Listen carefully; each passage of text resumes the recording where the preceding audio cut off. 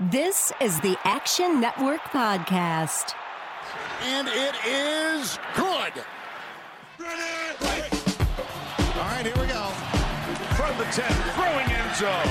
Spectacular catch. They're saying it's a catch. Touchdown. You see, most gamblers, when they go to gamble, they go to win. Oh, my God. That's incredible. Big bank, small bank, I like to make money. All right.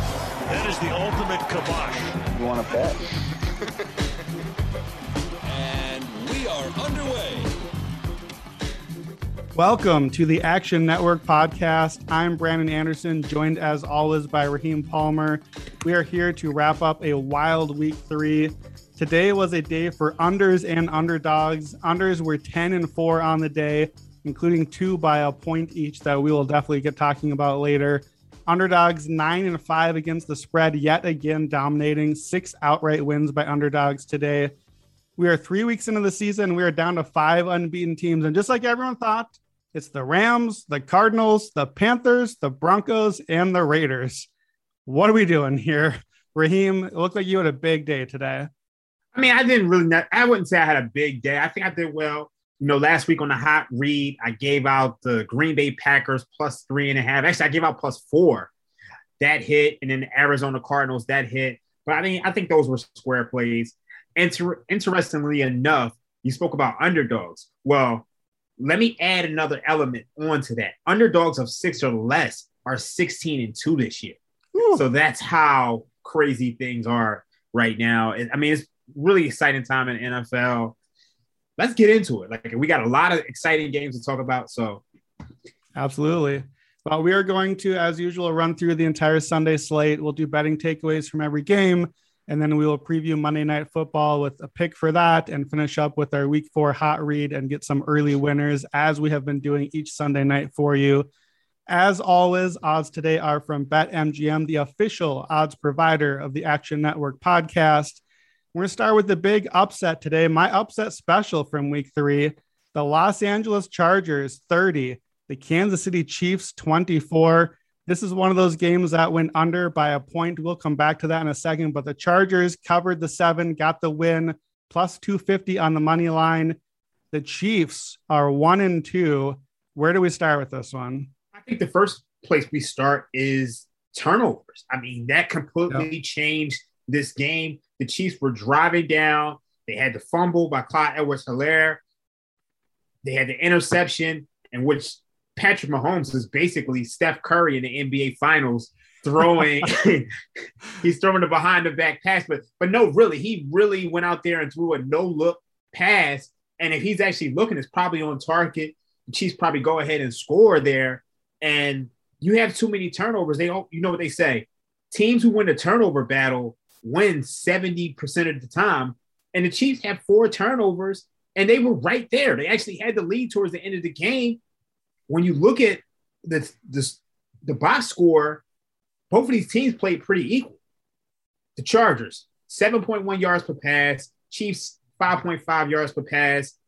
Yards per rush, it looked like the Chargers were trying to put them in a place to where they had to run the ball. Chiefs had 6.2 yards per rush. If it's not for the turnovers, I think the Chiefs actually go out there and cover this game, but you can't give a team life. But obviously got to give the Chargers some credit because they went out there and forced those turnovers. And then Justin Herbert continues to be a star, 26 of 38, 281 yards, 4 touchdowns. I don't know what they were doing at the end. Can you tell me what was Brandon Staley doing? That was an absolute mess. So if you missed this one, let's see from my notes here. So the Chargers had, I think, something like 2nd and 4 with about 40 seconds left. Chiefs had 1 timeout. And look, I'm all for being aggressive and not settling for a field goal. The Chargers are already in field goal range and it's tied at this point. And normally I'm all for don't settle. Just keep moving the ball, keep getting some yardage. Now when you're playing Patrick Mahomes, now when you're in Arrowhead against Patrick Mahomes, just run twice, burn the last time out, kick the field goal, and get out of here. If you miss it, at least you're in overtime. At least you didn't have a chance to lose in regulation. Instead, they called 2 pass plays, like 3 seconds each, incomplete, nothing. So now it's 4th and 4. So you bring out the field goal unit, right? No field goal unit. We're going for it. So Staley sends out the offense. I'm like, okay, what are we doing? oh, we're just going to like burn a timeout, see if we can get them to jump offside. Sure, whatever. No, we got a false start. So now we're backed up 5 yards. Now our field goal is long, and now we're still going for it. Maybe because the field goal is too long. I don't know what the plan actually was there, but then they somehow pull it off. Well, the refs pull it off. We got a bit of a questionable, I don't know, I think it was the right call, pass interference, but they definitely got bailed out a little bit. Then you get down to into the near the end zone, and for the second straight week, the Chargers score a touchdown that gets taken off the board by an illegal shift penalty on the goal line. Like, only the Chargers are able to do this week after week. And then they throw the touchdown when all they need to do is just run the ball, run the clock down, and kick the 1 yard field goal. And instead, even Tony Romo was like, wow, nice throw, but what are you doing? Like, they throw this beautiful pass to Mike Williams. And then, of course, because it's the Chargers, you miss the extra point. So that's where we got the under. The total was 55. We finished at 54. So if you had the over, sorry, you at least had a push coming out of this, but it's the Chargers. So no luck for you. And then we gave it back to the Chiefs down 6. I just thought it was done at that point. The Chiefs are going to go down, get the touchdown, get the win. But Staley's defense did just enough. I liked what they did early in the first half. Second half, it seemed like the Chiefs kind of figured out, okay, we got into a rhythm. We're doing these cross routes underneath. Just get the ball to Tyreek and Mecole and Travis Kelce. And it felt like if this had gone any longer, the Chiefs may have really pulled out ahead. But I don't know. Somehow the Chargers actually managed to win one of these things where everything went wrong. I have no idea what Staley and everyone was doing down the stretch. That was the worst. I can't say it's the worst game management. That was like the best game management the Chargers have done because they screw everything up even worse than that usually. But I don't know. Did you make any heads or tails of it? It was just absolutely mind-boggling at the time. Like, I don't understand how you just don't run. You run the ball at the end of the game and kick a field goal. Like, why are you throwing fades? It was so bizarre. I've never seen anything like it. But I think, ultimately, the story of the game was turnovers. Yep. Chargers scored 21 points after those turnovers. Chargers still have their penalty problems. Chiefs actually had their problems with penalties as well. So the Chiefs turn it over on their first 3 drives. The Chargers score 2 touchdowns. The Chargers are good. We all think the Chargers are good. We're a minute until halftime. And I noticed at this point it's 14-0. The Chiefs are driving a little bit. And just out of curiosity, I went on to check the odds. The Chiefs are minus 125, down 14 at almost halftime. The Chiefs, you just can't kill them. The Chiefs are 2 back in the division now. They are under 500 under Andy Reid for the first time ever, which is nuts. That is really nuts. And they're playing in Buffalo on Sunday night in a couple of weeks. They're going to struggle to win a Super Bowl with this defense, but the sky isn't falling. When your defense plays this bad and you turn it over 4 times, but you still have Pat Mahomes and Andy Reid and you still almost win anyways, that's it. That's the cheat code. So yeah, let's move on to what was our big game of the day. Staying in Los Angeles. It's a Los Angeles day. The Chargers got their big win. So did the Rams. The Rams played the Tampa Bay Buccaneers, our big game of the afternoon, 34-24 for the Rams. Wasn't even really that close. That one hit the over thanks to a garbage time touchdown with a minute left. So thank you, Tom Brady, for that. Tom didn't do a whole lot otherwise. This was a Matthew Stafford game. So you were all over the Rams on this one. I missed this one. I was a Bucs guy here. So what did you see in the Rams? And is this what you expected? This is exactly what I expected. Now, obviously, I expected a little better performance from the Tampa Bay Buccaneers. But when you look at the box score, it's actually more interesting. Like, I'm not sure if the box, like the actual score of the game, the 10-point game, is indicative of what we saw in the box score. Tampa Bay Buccaneers had 27 first downs, 6.3 yards per play, 7.1 yards per pass. They didn't do well in the run game, but they moved the ball at will. But the thing I saw coming into this game is that obviously they're without Sean Murphy, but he's on injured reserve. Jamel Dean got hurt. They were missing Jason Pierre-Paul. So you're looking at this defense. One of the things I'm starting to notice is that you can have a dominant defensive line. You can have Vita Vea. You can have Ndamukong Suh. You can have William Golston. You can have these dominant defensive lines, but if your secondary can't hold up in today's NFL, you're going to struggle. And we saw that week 1 against the Dallas Cowboys. Dallas Cowboys passed all over them. They probably should have won that game, being that they won the turnover margin. But I felt like Sean McVay, he had the blueprint. Like I said we actually did this game on head-to-head on Friday. And I mentioned that teams are passing on first downs, early downs, 77% of the time. Last year when the Rams played the Bucs, they did the same thing. So when you actually looked at this game today, on early downs, they actually had 29 plays on early downs in which they passed. They only rushed 19 times on early downs. So that's where you're going to find success against this secondary. It's really a problem for this Bucs team. I'm going to be honest with you. I think the Bucs are in trouble. And I don't want to say the sky is falling because I think this offense is good enough to carry them through whatever. But if you have a secondary that can't really stop anybody, it's kind of similar to the Chiefs. Yeah, going into the season, the Bucs to me had clearly the best overall roster. I mean, it's hard to argue with that. They were the Super Bowl champion and they brought back the entire lineup. But the two spots that I was a little bit concerned that if the season went awry, the two spots I was thinking it might be was the secondary and the offensive line.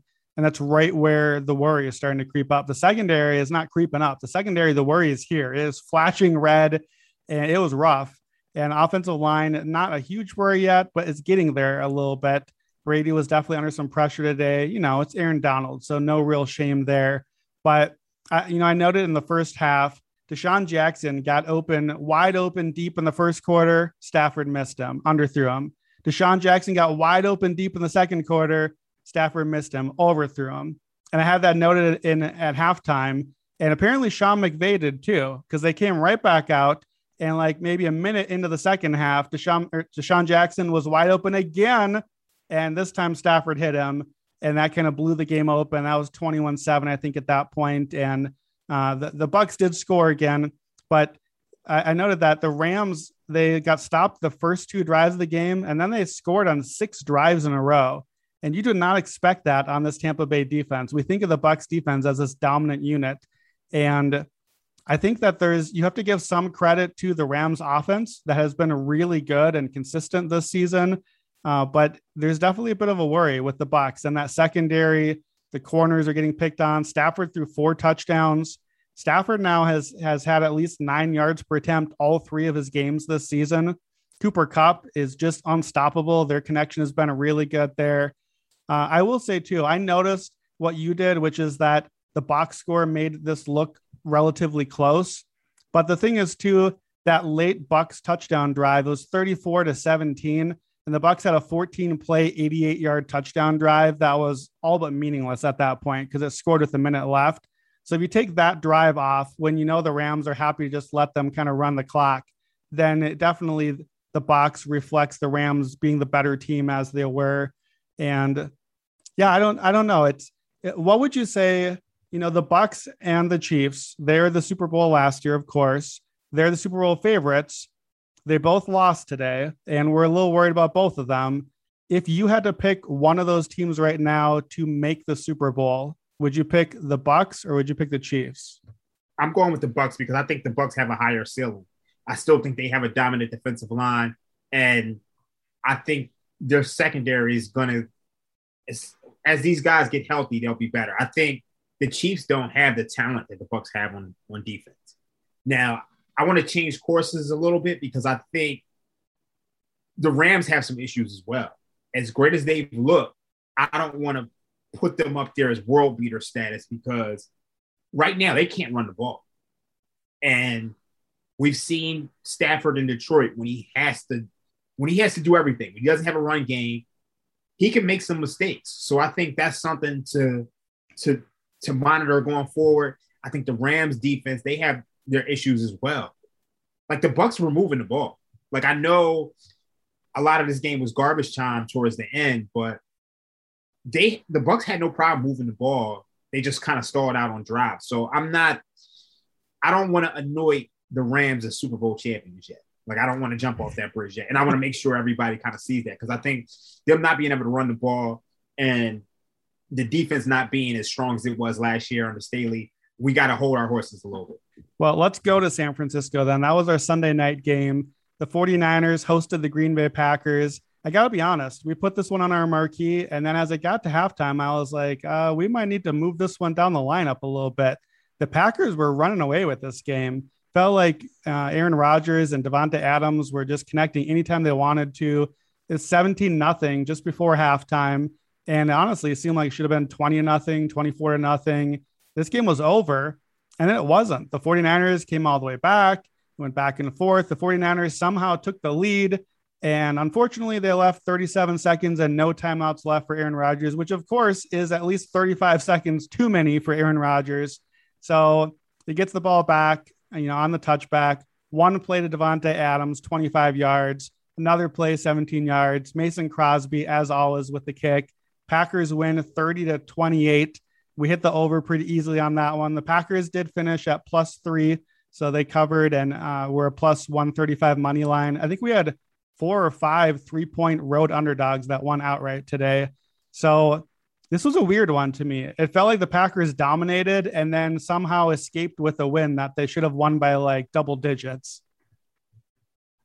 I think when I watched this game, it felt like the 49ers just never got it going until they made the stop. They made a stop towards the beginning of the second quarter. I think it was like 10 minutes left in the second quarter. The Packers are driving. They go for it on 4th and 1. And then it felt like the 49ers kind of woke up from there. But the thing that stood out to me about this game is that the 49ers really, really, really struggled on early downs. Like they were 7 of 11 on third downs in this game. But on early downs, they had just a 44% success rate. They generated first downs on just 22% of their early downs. They had an early down EPA of -1.3.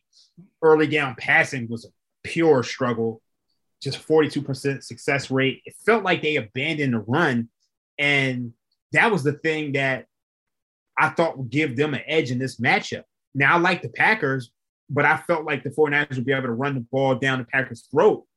And they only ran 12 run plays on early downs throughout this entire game. So we didn't see that run game really take over and dominate the way they did when they played 2 matchups in 2019. It felt like the Packers, and one of the things that I'm noticing once again is that these teams, even if you have a dominant pass rush, you're getting the ball out early and negating and neutralizing that pass rush. And with the 49ers issues in the secondary, I know Emmanuel Mosley came back, but Aaron Rodgers had no problem fitting dimes around him. Jason Verrett is obviously out. This secondary it's really a problem on the level of the Bucs. And I felt like Aaron Rodgers was able to capitalize on that. So I think that's the big thing that I see from the 49ers going forward. I know they play the Seattle Seahawks next week, and that secondary is going to be a real issue against Tyler Lockett, DK Metcalf, and Russell Wilson. So that's something to look forward to. Yeah, it's a problem for sure. And I think I would say it's a problem much even bigger than the Bucs secondary, just because these cornerbacks keep getting hurt. Josh Norman left hurt today and didn't get to finish. They're going to have to bring someone else in again. They're running out of bodies, let alone guys who are good. The Packers could pass anytime they wanted. Devonta Adams, just, the connection with Rodgers is so good. You could just find that soft spot in the zone. I mean, how do you have 37 seconds left, no timeouts, and let Devonta Adams get open in the middle of your zone with like a linebacker practically on coverage? Warner is a great linebacker, but he's not the guy that you want covering Devonta Adams when your only job is just keep it in front of you and run clock. Like, they talked on the broadcast, 1 sack, it basically ends the game. Like 37 seconds, you get anything in bounds where it's not going forward, and that's basically it. So the secondary just kept getting burned though. And the other thing too in this game is not that this is new, but Jimmy Garoppolo just is not that dude. And it feels like it's a little bit on him and a little bit that Kyle Shanahan knows it and isn't really willing to let him do a whole lot with it. It was really frustrating. Right before halftime, 17-0, the Packers had scored, and then the Niners got a huge kickoff return that put a little life into them. And so they get down into the red zone, and I swear they had to have like 6 plays trying to score a touchdown right before halftime and just doing nothing, absolutely nothing. But they got a penalty in the end zone, so they got even more chances. kudos to Kyle Shanahan for going for it. 2 seconds on the clock, and he skips the field goal and sends my guy Trey Lance out there, who immediately just runs in. Trent Williams blocked some poor Packers defensive back like into oblivion off the edge. And I don't know, what does Trey Lance have to do to get more time on the field? This was the game to put him out there. The Packers run defense was vulnerable. And I think Trey Lance could have had some big numbers if they'd given him a chance to run, more than one play sometime in the game. We traded away half of our draft picks, get Taysom Hill for a play. Like, it's ridiculous. Garoppolo, credit where it's due. He had that late drive, 8 plays, 75 yards, and a go-ahead touchdown. So, he made a couple of big throws on there, although tight windows, and really it felt more like his receivers making big plays and holding on to tough catches. But it felt like he threw some interceptable passes there, and it felt like he was just super lucky tonight. Well, and let's not forget too that the reason they had to have that drive is because he was getting sacked and tried to throw it away backwards and fumbled it and put the Packers right into field goal territory. And then I certainly thought, so they get the field goal, they're down 6, which never do that. Don't go for the field goal to go down 6. The Packers should have gone for it. So the Niners get the ball back. And I could have sworn Garoppolo threw it backwards the very next play again. We didn't review it or anything, but they threw like a sideways pass that went backwards out of bounds. And I was certain that he had 2 straight backward passes. I don't know what's happening here. The Niners, the only reason to me that they were in this game is that they had unsustainably hot finishing when they had to. They were 4 for 4 in the red zone. They were 7-11 on third down. And you're just not going to get that most of the time. So this was a Packers win that they really needed to have, the way that they had dominated the game. They got it, but I don't really come away feeling great about either of these teams, but I think the biggest thing, even when I'm looking at these EPA and success numbers, it's pretty damning to this 49er secondary. I think I mentioned it before, but the Packers had a 59% success rate in passing downs. I just don't know how you overcome that in today's NFL for the 49ers. So, and you have a quarterback in Jimmy G, who he's a game manager, but you're still afraid of him making mistakes. Yeah. No, it's rough. To me, this is it's low-key a really big win for the Packers to get this one, because they got a 2-1. They're tied with the 49ers now. They're tied with the Bucs now after that loss earlier. It's a huge difference from where they could have come into the day, got this loss as underdogs. The Bucs could have been 3-0. They could have been, the Niners 3-0. This puts the Packers right back into the mix of things for that NFC 1 seed. And, if they can get things right, it gives them a much better chance. So this is a big one for them. One of those other teams that is still undefeated somehow is the Las Vegas Raiders. The Raiders went down 14-0 in a blink at the beginning of the game, had a pick 6 against the Dolphins, and then came all the way back, took the lead. Game went to overtime, and for the second time this season, the Raiders won this thing in overtime, 31-28 over Miami. So this was a wild one. Derek Carr had a monster game again. Where do you go with Miami and Vegas on this one? This was a very strange game because it felt like I'm watching the game. Jacoby Brissett drives the Dolphins to the 50. They end up stalling out, have to punt, and the Raiders just go right up the field. And it looks like they're going to take control of this game from Jump Street and put this thing away. And right away, Derek Carr throws a pick 6. Dolphins get the ball back. They score. It's 14-0. You're thinking at that point the Dolphins defense is dominant enough to hold on to this lead, but Derek Carr is he's showing something. And I can't deny that this Raiders offense, they look really, really, really good. The defense is a little better, but I think this game says a lot about this Miami offense with or without Tua. They're just not providing enough support for their defense. Now, I know Jacoby Brissett, he led a comeback, but this Dolphins team is in serious trouble unless they can get this offense together. And I don't know if Tua is the answer. Brissett is clearly not the answer. They're just one of those teams that's going to be an average team this year as far as the Dolphins. The Raiders, it's just I can't say enough about this offense. 6.1 yards per play, 7.1 yards per pass. they're just a fun team to watch. Now, obviously, they still can't run the ball, but passing wise, they're just an exciting team to watch. Yeah, Derek Carr had 386 yards. He's over 1,200 on the season now. And 3 games in, he's on pace for 6,817 yards. So we know paces are a little silly early on, but we are 1/6 of the way done with the season now. Like that's a real pace. That's a higher pace than what Dak Prescott was on last year when he was putting up those ridiculous numbers. So if you played this one, Raheem and I both had Miami on this one. I think it closed at Miami plus 3.5. This was a roller coaster cover. We got our cover, but oh my goodness. Miami had to score a touchdown with 2 seconds left, and then they were down 2. And at this point, as a bettor, I'm just hoping to miss the 2-point, just game over, got my cover, get out of here. They get the 2-pointer and send it to overtime. Now you don't know what's going to happen because now the cover is back in jeopardy again. The Raiders are driving down. Raiders get in a scoring position, settle for a field goal. So I'm feeling good again. All right, my 3.5, my cover is looking pretty good. Then the Dolphins come down and they get a field goal.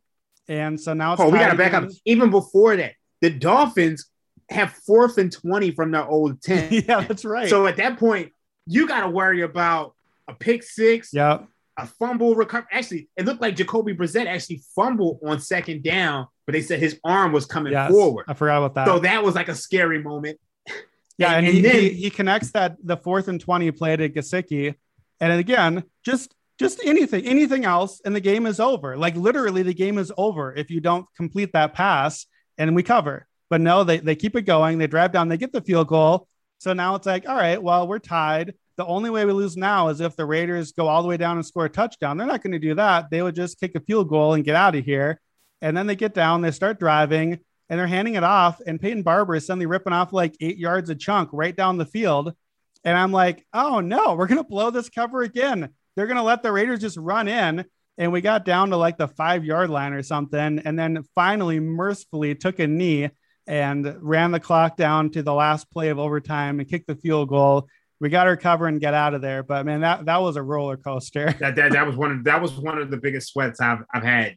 I looked up and down my timeline because I feel like a lot of the wise guys and a lot of the sharper people, the writers, were all on Miami +4, +3.5, and everybody's saying, please kick the field goal. And it felt like they were loudly gagging with it, but they finally did it. So we got the cover. I think we both gave out Miami last week. So we did. That was great to see. Yeah, it was a rough one. All right, let's pick up the pace with a little lightning around a few other games. One other, even a wonkier game was the Cardinals and Jaguars today. Arizona ended up winning 31-19, which doesn't really look all that exciting, but Arizona was dominating early, which of course they were. It's Jacksonville. They're not very good. And then I don't know if you're watching this one, but Rondale Moore is back to receive a punt. And he's waiting for the punt to come down, and a referee threw a flag that hit the ball before it came down on a punt. Like, that's incredible accuracy. And Rondale Moore muffs the punt, so the Jaguars recover, get a touchdown. And then a little bit later, we're right into halftime, and good old Cliff Kingsbury decides, what a genius idea. Let's kick a 68-yard field goal heading into the half. That'll be a great thing. I've never watched Alabama and Auburn before. How could this go badly? Cliff Kingsbury. So he lines up, he kicks it. Well, he doesn't kick it, but he may as well have, because it didn't get to all the way there. So the Jaguars catch it a step from the back of the end zone and return it 109 yards for a touchdown, tying the longest in NFL history. The Jaguars go up 9 in the third quarter. So at this point, I'm on Jaguars +8. I'm feeling pretty good about this because we're covering by 17 points right now. And then while we're up 9, or up 2, I think, because the Cardinals score again, Trevor Lawrence, Mr. Interception Machine, decides on a flea flicker to go back-footed, lofts a pick 6, just tosses it right over there to the sideline. Just here, ollie, and free. Just come on, get the ball, run it all in. Here, have your touchdown. We don't want to win this anyways. So the Cardinals pull way out ahead again. The Jaguars twice scored a touchdown and missed the extra point. And this game finishes 31-19. That's 50 points. The total is 51. So if you bet the over on this one, this is a horrendous beat. You lost by 2 extra points. And on top of that, the Jaguars had the ball twice inside the 25 in the final 5 minutes and fumbled both times. Even if you just kick a field goal on one of those, we still get the over. My +8, I was hanging in there hoping for a touchdown. We had on the final play of the game until Trevor Lawrence turned it over again because captain turnover over here. So we got a new thing we're doing this week. Cardinals and Jaguars is our stink of the week. Smell it, smell it, smell it. It's the smell. It's quite pungent. Dude, plug your nose. It stinks. This is your stink of the week.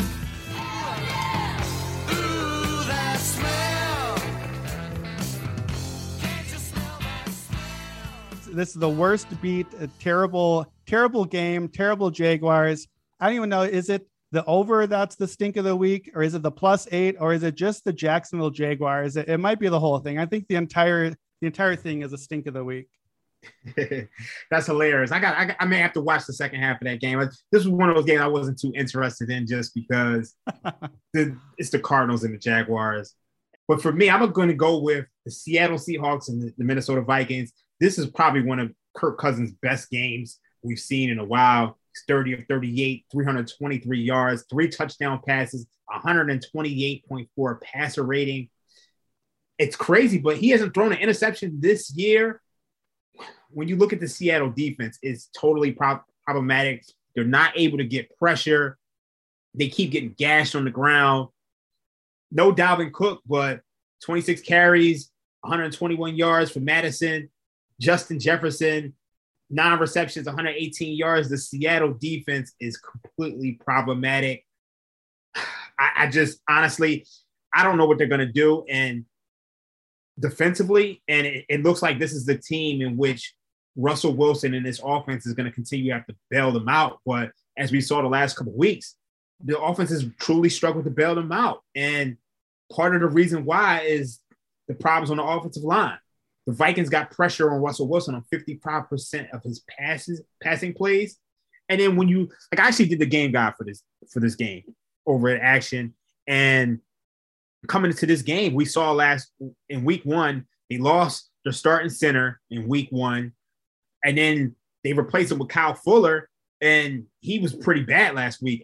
I mean, Kyle Fuller has a Pro Football Focus grade of 46.1, pass blocking grade of 29.4. That's 29th out of 33 centers. So I knew coming in that the Vikings defensive line was going to be able to get some pressure on them, and that's exactly what happened. Now, obviously, the Seahawks got off to a fast start, but as the game goes on, this offensive line is just not holding up. So I think Seattle really has some problems going forward. The Vikings, I'm looking at them as one of the teams who they have a chance to win the NFC North. For me, I'm taking a flyer on that. When I look at these, they could easily be 3-0 right now. Obviously, Dalvin Cook fumbled in overtime in week 1 against the Cincinnati Bengals on the road. In week 2, they had a missed field goal, but to me, this is probably one of the most complete teams in that division, and they can easily challenge the Packers. So when those lines come out tomorrow morning, I think I'm going to be taking a look at them to win the NFC North. I think this is an underrated team. So what do you think about that? You're a Minnesota Vikings fan. Yeah, Skol Vikings. I got my Dante Culpepper jersey on. I'm celebrating our first win of the season. My fear is I don't disagree with anything that you said, but it is a rough schedule. Cleveland comes to town next week, and I wrote about the 0-2 teams that I thought could make or not make the playoffs, and the Vikings were easily the most talented of those teams, but it looked like there was still, counting this one, 10 games that Minnesota probably would be an underdog in, and the Vikings are talented enough to have a shot, but an 0-2 hole with losses to Bengals and Cardinals that were probably the 2 easiest non-division games on the schedule, it's a really steep climb, and the NFC is tough, and it's a talented enough team to do it. But this was a good start. Seattle scored 17 on their first 3 possessions and then didn't score again. I can't say I saw that coming. The defense really figured things out.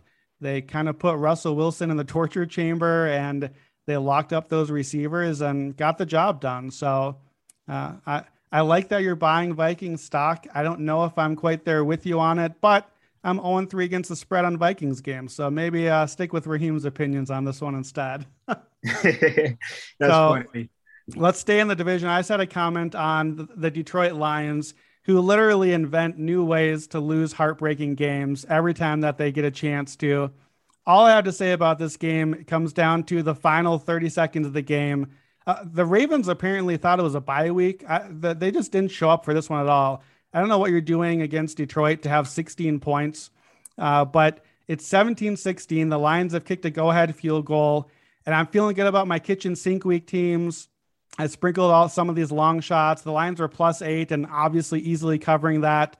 The Ravens have 4th and 19 on their own 16-yard line, like in the final under a minute to play. On 4th and 19, they throw a 36-yard pass to Sammy Watkins, get up there and spike the ball. And then, as we've seen on Sunday Night Football, apparently probably had a false start penalty, or a delay of game penalty. So there should have been a 5-second runoff. Good thing it didn't, because the Ravens bring out old reliable Justin Tucker, who did miss a field goal earlier in the game. Tucker lines up for 66, the NFL record, booms it there. And of course, because it's the Lions, it can't just be good. It looked good off his foot, but it can't just be good.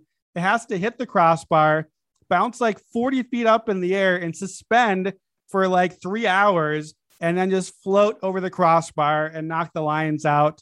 Here's the thing. Marquise Brown single-handedly prohibited the Ravens from not covering this game. He dropped 3 passes that would have been touchdown passes. If I bet on the Ravens, I think you got to send him an invoice on Venmo or Cash App or PayPal, because he messed up the money. Like, there was no way in my mind that I felt like they were going to bring out Justin Tucker to hit a 66-yard field goal. It bounces off the goalpost, reminiscent of Kawhi Leonard against the Philadelphia 76ers. My other game is the Washington football team. We got to stop overrating this Washington football team defense.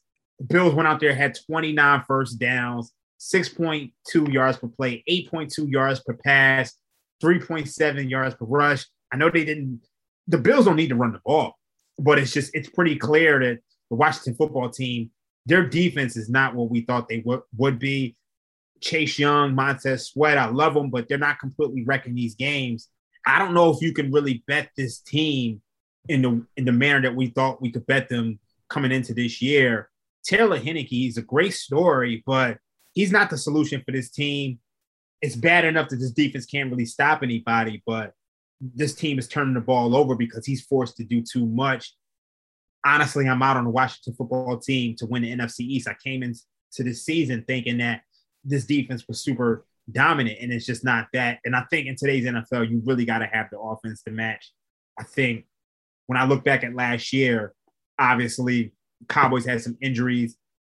Washington football team, they benefited from the Eagles pretty much tanking down the stretch. So this is not a team that I'm looking to back too much anymore, especially with the way this defense is playing. So Buffalo finally showed us a game that was reminiscent of what we saw from Josh Allen last year. He went 32 of 43, 358 yards with 4 touchdowns.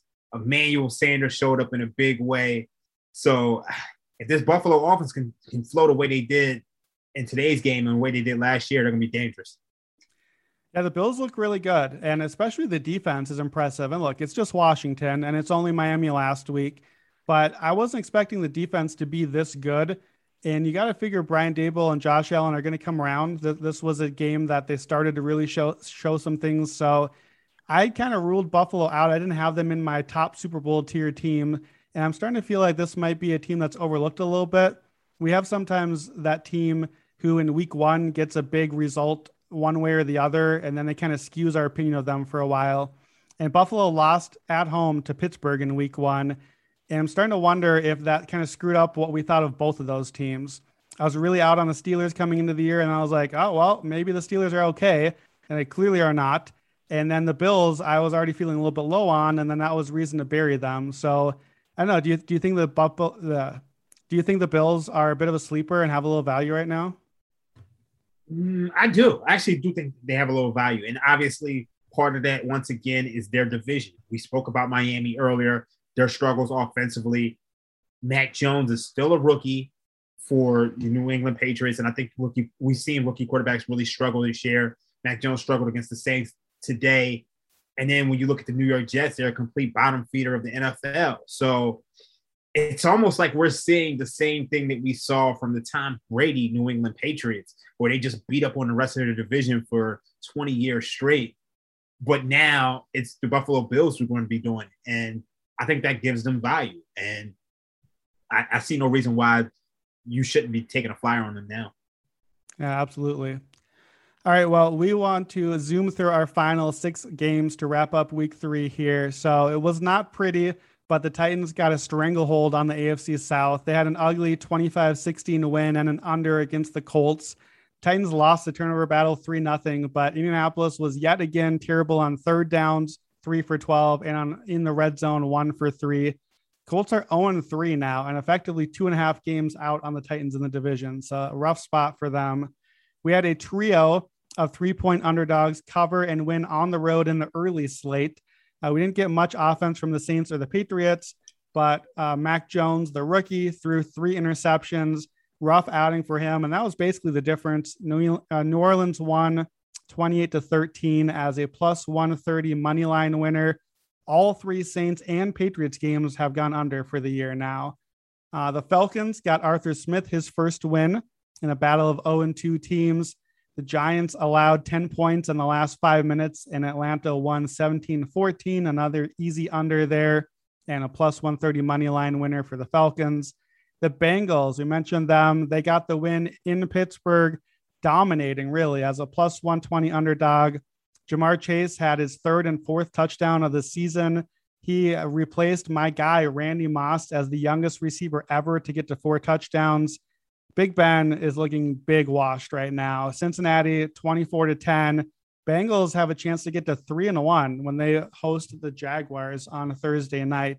I don't know if anybody saw that coming. Our last 2 games, Raheem and I were all over the Browns and the Broncos all preseason, and today is exactly what we thought we were going to get from both of those teams. The Browns absolutely ruined Justin Fields' debut. 9 sacks on the poor rookie. Myles Garrett had 4.5. Jadeveon Clowney had 2 more of his own. Poor Fields went 6 of 20 with 1 net yard passing. The Bears' entire team had 47 yards and lost 26-6. Bad times for Chicago fans. The Broncos shut out the Jets 26-0 in a 3rd straight completely unwatchable win cover under for Denver. They just keep doing what they're doing. The Broncos have allowed 26 points the entire season, and the Jets had 1 drive the entire game of more than 6 plays. Ugly football there, but Denver is 3-0 and getting the job done. All right, let's hear a quick word from our sponsor and then get to Monday night. The Action Network podcast is proudly presented by BetMGM. And to celebrate the 2021 NFL season, BetMGM is offering a great sign-up offer for our listeners, a $1,000 risk-free first bet. You just open an account at BetMGM and make your first deposit. Then make your first bet. If that bet wins, the money is yours. And if your bet doesn't win, BetMGM will refund you in free bets up to $1,000. It's that simple. To get started, just click on the link in this episode description. BetMGM has been a great podcast partner, and they've got all the best features for NFL betting, like live betting and daily odds boosts. Plus, BetMGM is compatible with our BetSync technology, so when you place a wager at BetMGM, that bet can automatically be tracked in your Action app. So open an account today and make your first bet risk-free up to $1,000. Just click on the link in this episode description to get started. Must be 21 or older and physically located in Michigan, New Jersey, Colorado, Indiana, West Virginia, Iowa, Virginia, Tennessee, Nevada, or Pennsylvania. Please gamble responsibly. Gambling problem? Call 1-800-522-4700 in Colorado and Nevada, 1-800-GAMBLER in New Jersey, Pennsylvania, and West Virginia, 1-800-9-WITH-IT in Indiana, 1-800-270-7117 in Michigan, 1-800-889-9789 in Tennessee, 1-800-BETS-OFF in Iowa, or 1-888-532-3500 in Virginia. BetSync not available in Nevada. Thanks so much for listening. Let's get back to the show. All right. Well, Monday Night Football. We are here.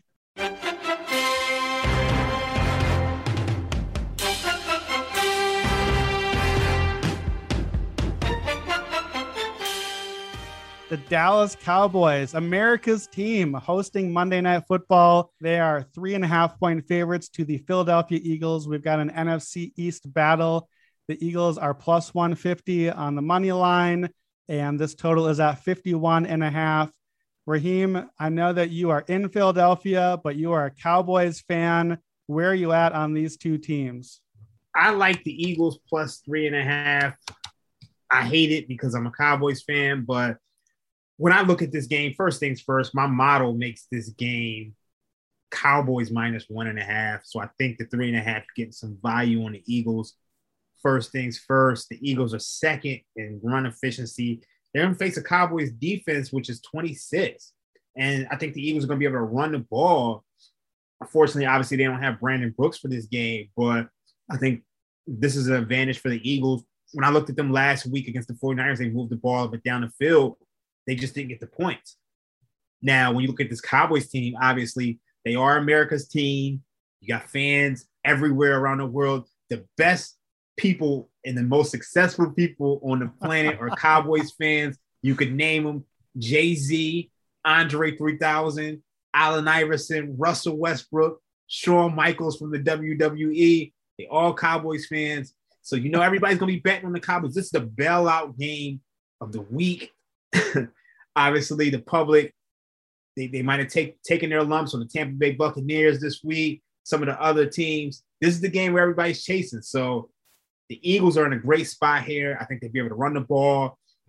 Look at the Cowboys. They struggle with mobile quarterbacks.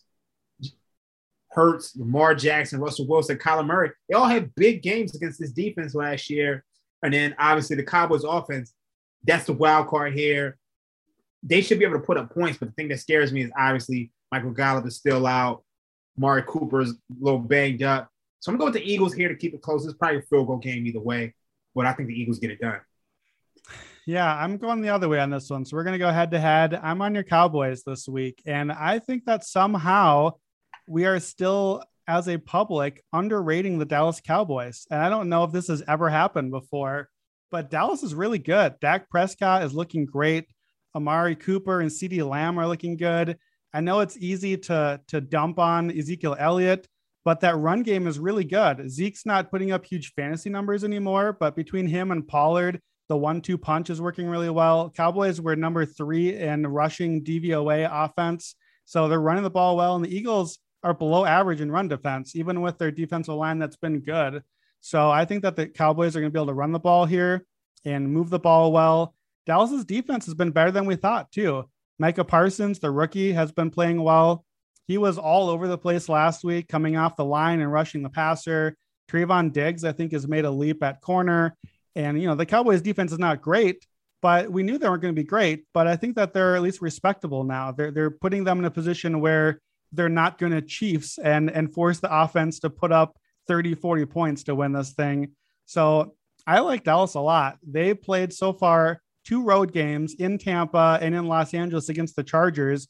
They're a field goal away by Tom Brady and the guys from being 2-0 on a really tough first 2 games of the season. So I think Dallas is a little bit underrated. The other thing is too, we know the Cowboys offense is going to move the ball and score. I don't trust the Eagles to score enough to keep up against some of these top offenses. They only had 3 points against the 49ers until the final minutes of the game. They only had 7 against the Falcons for almost the whole first half in week 1. And, they got some points late in those games that kind of even things out a little bit more. But I don't really trust Jalen Hurts yet. I don't think Nick Sirianni trusts Jalen Hurts yet either. It feels like that game last week against the 49ers, it felt like both coaches were just trying to not let their quarterback screw things up for them. And we talked about that with Jimmy Garoppolo, but Jalen Hurts seems like he's in a bit of a similar spot. So the one thing that gives me some hesitation, I love the Cowboys to get the win here at home on Monday night, 3.5. I'm like, can you just put this under a field goal? Can you be 2.5 instead? That extra hook, I don't love it. I can see the field goal game here. But here's one thing I noted. 14 straight games in this rivalry have covered this spread. So these games don't come down to a field goal usually. They're covering either way. So that means pick the team that I think is better. The home team has won the last 5 games in the series. I think Dallas is better. Coming into today, the Eagles were at plus 550 to win the division. And if they win this one, they're leading the division. They're 2-1 and would basically be up a game and a half on Dallas. I think it's relatively safe at this point to basically count out Washington and the Giants. Like, this is a pretty big game. This is going to really set the tone for this division. Most of the games in this division are backloaded and don't come until later in the year. Whoever wins this one, I think, becomes the NFC East favorite. To me, if you do like the Eagles enough to bet the money line here, I might skip the money line and play the NFC East division. So you're really getting your money's worth if the Eagles do get the win. I don't really want to count the other two teams out of this division race yet. It's still early. I mean, we're only 3 weeks into the NFL season. Most of these teams haven't played division games. These teams are going to play each other twice, like all of them. So it's a little early. We're going to have some battles between these teams because I don't think any of them are very good. The Cowboys, just to me, they look a tier or two above the rest of the teams in the division with the talent that they have on offense. Dallas, to me, kind of is in the same mix as the Packers, the 49ers, some of those other teams in the NFC. I think the Cowboys belong in that mix. And I don't see any world where any of the other three teams in the division could be in that same breath with those. I'm on the Cowboys this week. They can get to 3-0 against the spread. You're on the Eagles. We'll see. I think the thing I'm struggling with the Cowboys is, yes, they played the Tampa Bay Bucs and they're tough. And I think people are overrating them because of that game. All right. Well, we're going to see it on Monday night. That is tonight as you are listening to this. We'll see which team comes out on top and gets into the driver's seat in the NFC East there. Let's wrap up with our week 4 hot read. Looking ahead already to next Sunday. We're still wrapping things up from Sunday. We're still got Monday night ahead. But we've been doing well with our hot reads. I think our hot read teams were 3-1 last week. And I'm going to start out this week because I'm going right back to where we just finished. And I'm going to the Eagles game, but playing the Chiefs. Kansas City travels to Philadelphia next week. It's a short week for the Eagles. And the Chiefs are -5.5 right now.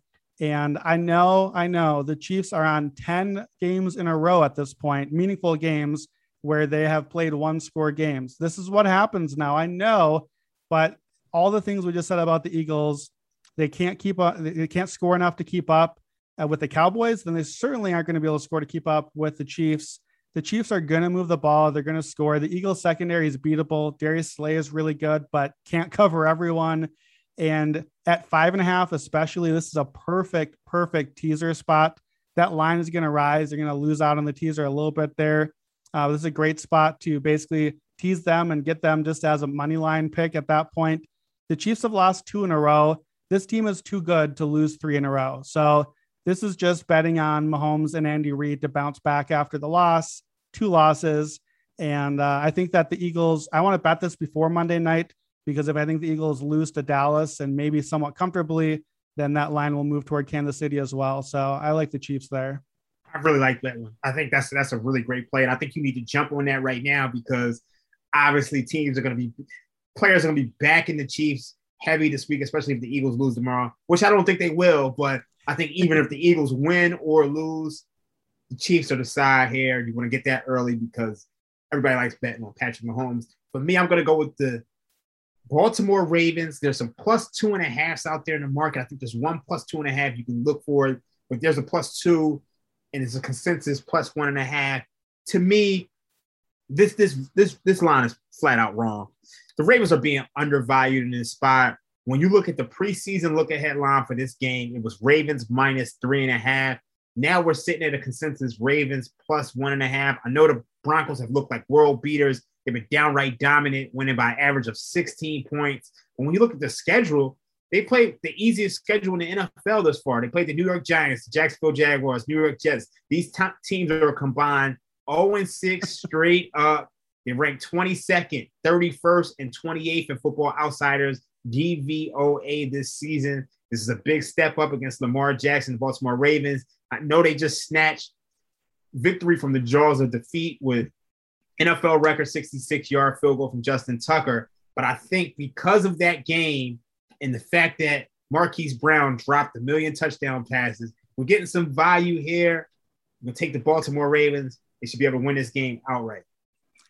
Yeah, I like that one. I am interested to see what comes from that game because the Broncos have looked too good to be true, but they keep pushing their lines higher and higher each game, and they keep covering anyway. So I don't know that anyone expected the Broncos to be favored in this game coming into the season. They look good, though, and the offense they look really good. The offense looks better than we thought, too. Teddy Bridgewater is actually dialing it up and hitting some plays. So I think that Baltimore is the right side because of what we know from years of Lamar Jackson and that team and John Harbaugh.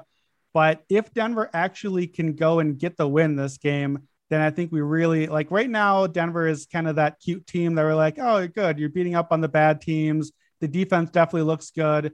If they get this win, then I think we have to talk about them a little bit differently, but they're going to have to get the win first. So I think the interesting thing about Denver right now is they're actually more banged up than we realize. Like obviously they're missing Bradley Chubb, KJ Hamler, Jerry Jeudy, Ronald Darby, but this is a game where and I actually think it's going to come back and bite.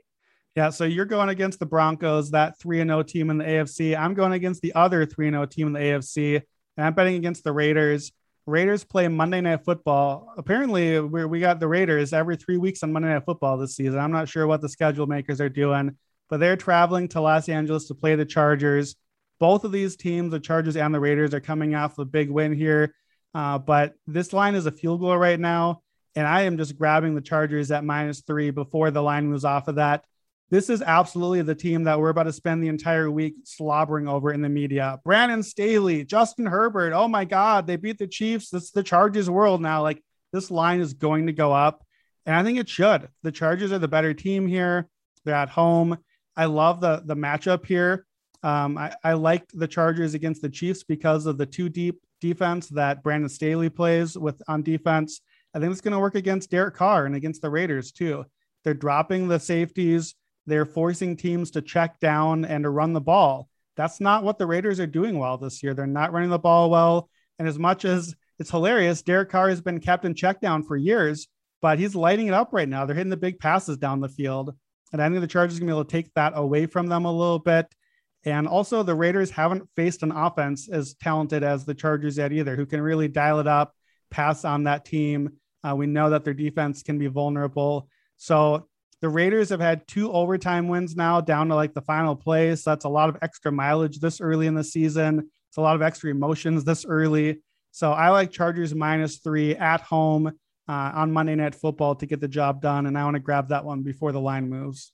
I like that one. I really like that one. For me, my final pick, I'm going to go with the Arizona Cardinals +6. The Rams are coming off that really, really, really big win against the Tampa Bay Buccaneers. And I just think this line is a little bit too high. We're looking at Los Angeles Rams -6. And I'm not sure that should be the case. I have this around a field goal. To be honest, I mean, we spoke about earlier, the Rams, they really, really, really they struggle on defense. They have a great defensive line, but this is a team that they can be passed on. The Tampa Bay Buccaneers, they passed at will. Like I said before, they had 7.1 yards per pass, 6.3 yards per play. The Buccaneers actually went out there and they actually had a 53% success rate on early passing downs, 52% on passing downs in general. So I think that Kyler Murray is going to be able to move the ball. And I think he's going to add an element that the Rams haven't necessarily seen this year. They played Andy Dalton in week 1. They played Tom Brady this week. They're not ready for what Kyler Murray has to offer. And obviously you got DeAndre Hopkins, you got Rondale Moore, you got AJ Green. This is an explosive Cardinals offense. So I think they should be able to keep it within a number. To probably be a shootout, but 6 points is just way too much for this division matchup.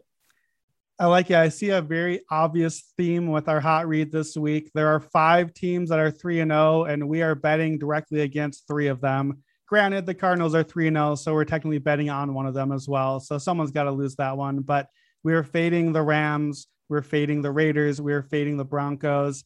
That's how this is going. The lines are moving too much to these teams. We're giving a little too much credit, perhaps, to these unbeaten teams early. And it's time to get the old regression monster out and try to even some things back out, I think. So that is going to wrap it up today at the Action Network podcast. Please make sure to rate, subscribe, and review. Stuckey and Raybon will be back Wednesday night with their NFL Betting Guide 6-pack. Raheem and I will be back Friday for our usual run through the slate. For Raheem Palmer, I'm Brandon Anderson, and this has been the Action Network podcast. We are on to week 4.